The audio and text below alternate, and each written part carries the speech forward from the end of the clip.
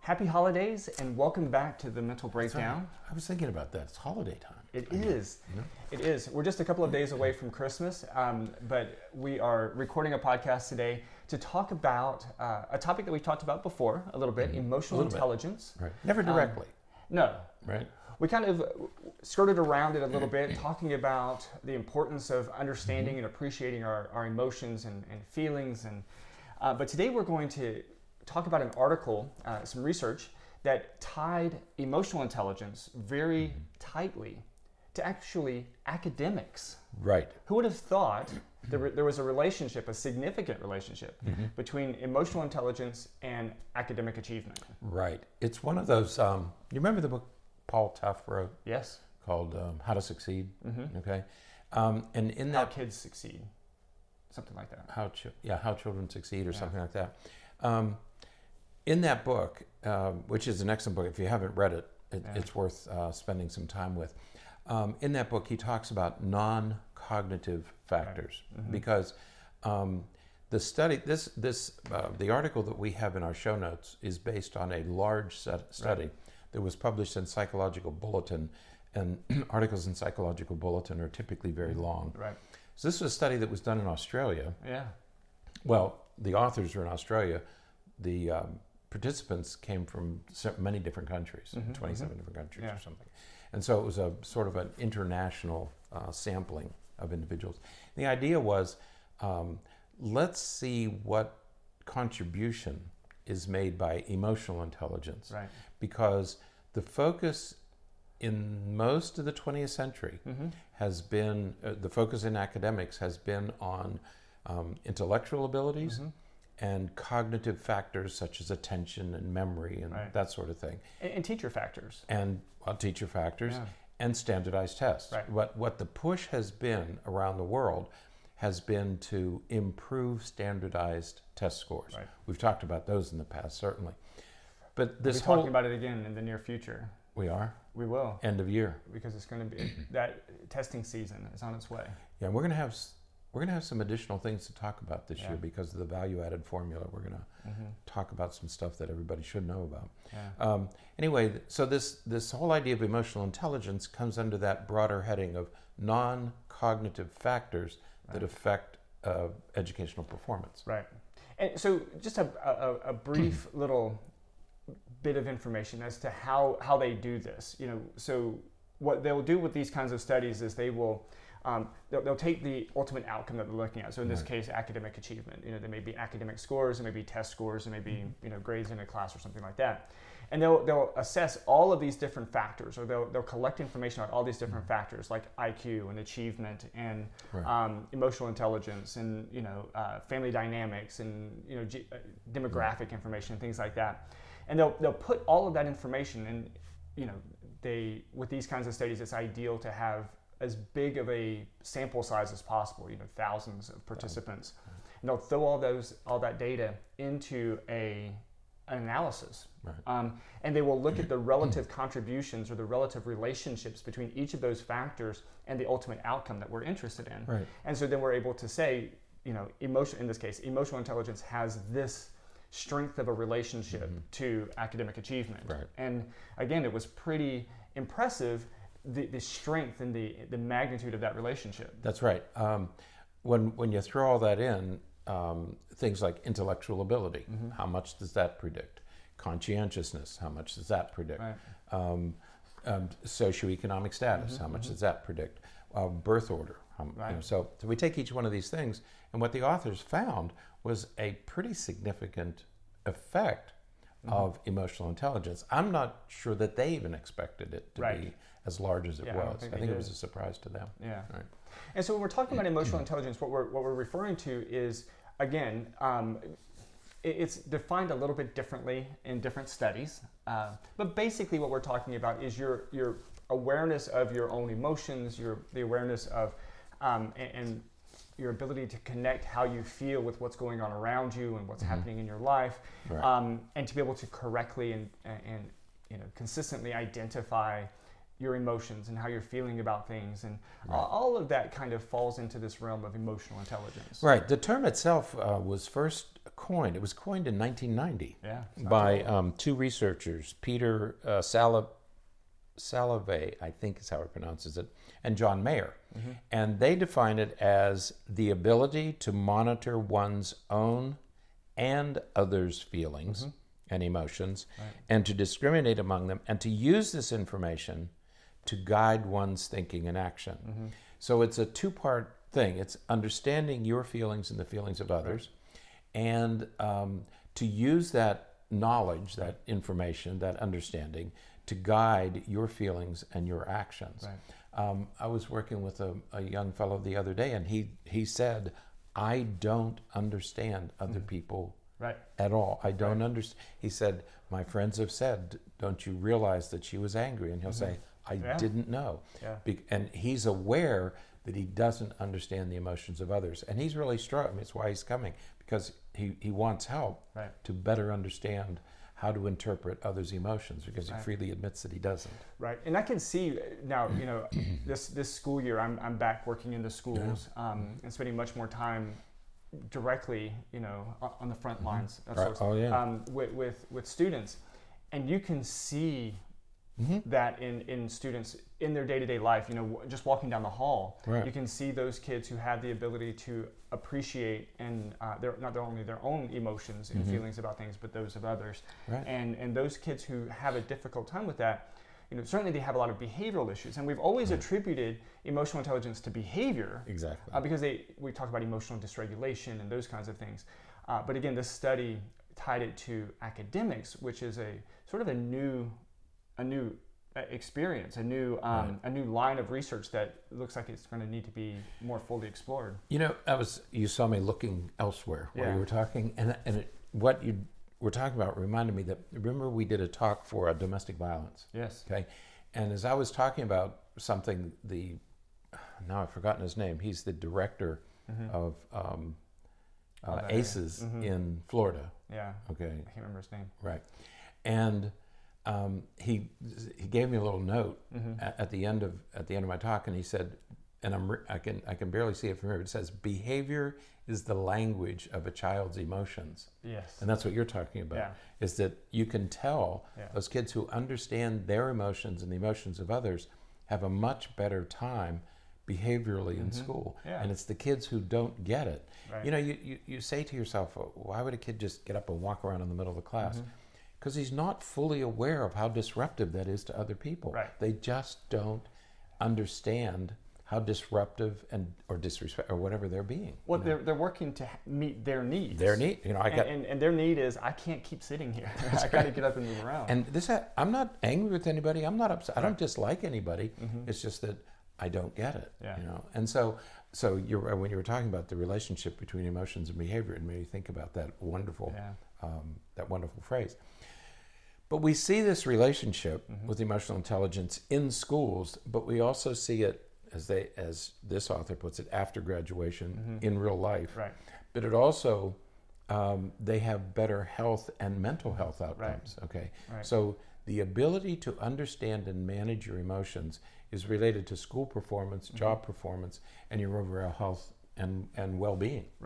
So when we talk about achievement, we're not just talking about academics As it turns grades. out. We're talking about achievement in life.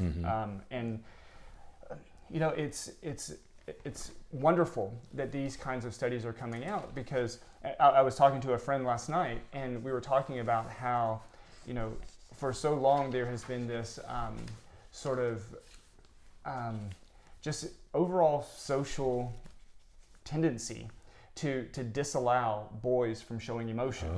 We really work hard to restrict boys' expression and description and discussion even about different emotions. We were talking about the new Star Wars and how there's some things that relate to that in there.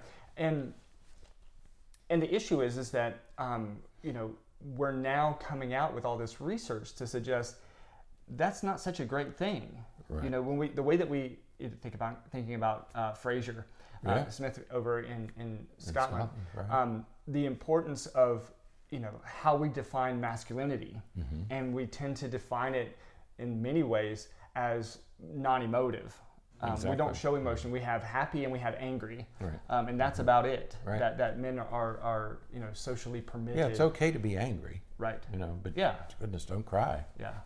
So it's wonderful that this research is coming out, because we do need boys, especially, to have the ability to express their emotions and do so accurately, so that they can recognize how they feel, how others feel, and those interrelationships. Right. That's right.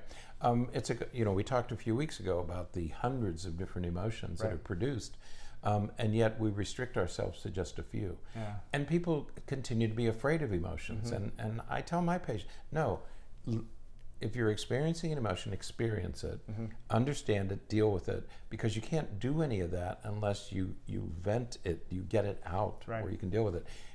And we all know that if you internalize, if you keep them all inside, eventually, the most severe form would be a conversion, where you convert an emotional feeling into an actual physical illness, which is another level of pathology that should never occur, but people do it all the time. Absolutely. Yeah, it's yeah.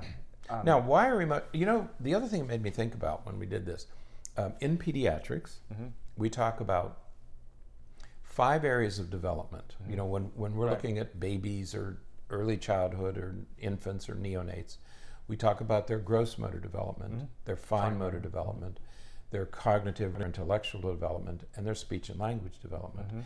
And that's what most of the growth charts, is your child getting the R sound? Is your child toilet trained? Is your child riding a bike at age 5?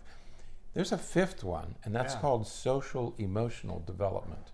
Which has always been. It's always been there. One of the 5. But whoever thinks about it, Right. it's like, I need to spend time working on my child's social emotional development. Well, the main way that we think about it is through social play. That's We right. look at parallel play, associative play, and then cooperative play. Right. And we say, okay, they're playing. There's 2 kids sitting on the floor playing with the same blocks, building the same tower. That's cooperative play. There we go. They're good. Right. But there's so much more to it than that. My child doesn't bite. Yeah. She doesn't hit, so I guess everything's okay. Right. Or maybe not. Right. We say by age 5, what are the markers? Because by age 5, kids go to kindergarten. One of the markers is they play well with others. Right. Okay. That's part of it. That's sort of a mile marker, but that's only a part of it. There are dozens of other factors that go into that. And one of the mistakes that many parents make is that we talked about tiger moms a few years ago. They're so intent upon having a child be an expert, be superior in academics, or superior in sports. And we understand all that. But you're doing that at the expense of these other things. I want my child to be the all-star athlete. I want my child to be first in her class. Well, don't forget that there's also a part of your child that is a social emotional component, and that also needs to be nurtured and developed. Absolutely. They need to learn those skills as well, and frequently those are ignored. If there isn't some glaring problem, then you assume everything is okay. It may not be the case. Absolutely. And again, bringing this back to this study that we're talking about, these researchers found that students who have higher emotional intelligence, that have that awareness of their own emotions and those of those emotions of others, they tend to perform better academically. That's right. And they bring up 4 things. Say, well, what is the relationship? And going back to the study, one is that students who have higher emotional intelligence are better able to regulate test anxiety. Right. Okay, we all feel test anxiety. Right. Which we tend to set aside, unless it's profound and the student needs extra care, extra support, or something like that.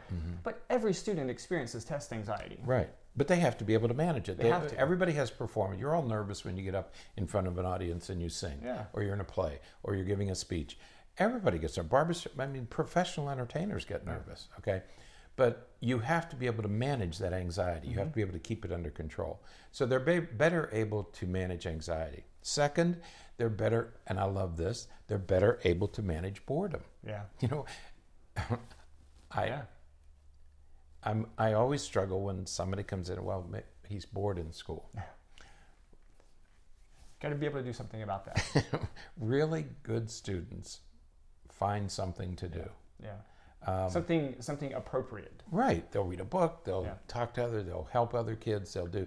Kids who are emotionally stable don't get bored. Right. Okay.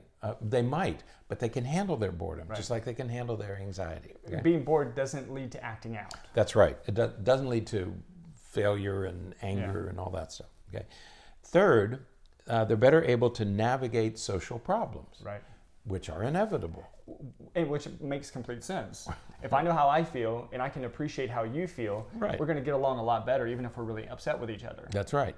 And so you go to school and you are going to encounter all sorts of people, kids, administrators, teachers, and you have to, janitor, the lunch lady, and you have to be able to navigate all these relationships and to solve the problems that might arise. Okay. And fourth is students who have higher emotional intelligence build better relationships with other students, but also with their teachers. Right. Okay, they get along with their teachers, Right. and they're not struggling and battling, and because they understand their emotions, they understand that teachers also can get angry, that they have families, that they have problems. Right. Okay, this whole thing about having a little bit of empathy. Empathy is learned very early. Yeah. I mean, 2 and 3 year old children, if they see their mother crying, they will go up and offer support and help. So empathy develops very early, but it has to be encouraged. Right. It has to be, you have to allow your children to do that. Yeah, Right. and we've talked about this before. I think we talked about it on the podcast. Maybe we wrote about it. I can't remember. Kids learn best from those who they like and who they know like them. And so that the importance of that relationship is critical, that students are able to connect with their teachers and feel as though their teacher cares about them. But again, as this research suggests, a lot of that comes from that emotional intelligence. Right. And as far as academic advantages, specific academic advantages are concerned, is we talked about they're better able to manage anxiety and boredom and disappointments. Right. You know, you fail an assignment, you don't fall apart, you don't get angry, you rebuild from that. Okay, how do you handle disappointments? Second, you're better able to manage in courses. If you take a math course, there's nothing emotional about it. You just do the math. That's why you like math. You don't have to worry about it, right? I do like that. Non-emotional. No, but when you have to interpret, like if you're in an English class and you're reading Animal Farm or Fahrenheit 451, and there are things to interpret and the motives of others and that sort of thing. Kids who have higher emotional intelligence are at advantage. Where kids who I don't get it. I mean, I don't care about this stuff at all. I was here talking pig. Right. I don't know anything about it. There's a spider. That's all I remember. Yeah, exactly. And then third, you understand the feelings. You better understand the feelings of others so that you can work in groups. You can ask for help. You know when somebody else is struggling, you can provide help for them. And research has shown for a long time that cooperative learning groups in schools with varying degrees of expertise are some of the best learning environments for students. That's right. And then when you're ready to leave the middle school and high school, you go off to college. If you have higher emotional intelligence, it's easier for you to manage on your own. Yeah. You know, you don't need a lot of parental support. Easier. Right. You can also interpret negative feedback better. You're going to get negative feedback, and you don't fall apart. You use that negative feedback to improve and to get better. Okay, you shouldn't be getting all A's, and you should be criticized because that criticism is what's going to make you better. And then your ability to bounce back from failure. Yeah. You know, that's the other thing. So having this a good understanding of your emotions, your emotions and the emotions of others, really provides students with a distinct academic advantage. Absolutely. Yeah, and not just socially, but academically as well. Right. Exactly. Yeah. So I think we're gonna spend a lot more time on this in 2020. Because the research and everything is moving towards emotions, emotional regulation, and the way that we understand how we feel about things and how others feel, and really fostering that development. And you and I have been around long enough to have seen the pendulum swing back and forth a few times. And right now the pendulum has swung in the direction of standardized tests and test scores and passing these examinations and things, but you can feel it beginning to swing back. Yeah. Many people call these soft skills, Right. emotional intelligence or non-cognitive skills, and that's a waste of time, like Right. recess, it's a waste.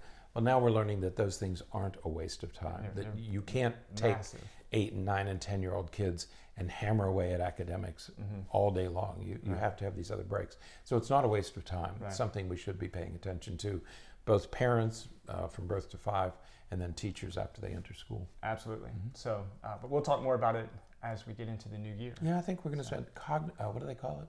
Cognitive neuroscience Yes. is an area that I think will begin to till some of that soil. Affective neuroscience. Affective neuroscience, right. So, all right, we got That's that right. book. Affective neuroscience, not Yeah. cognitive. Man, Have you we could talk about that rat study. That's fascinating to me with the rats that wrestle.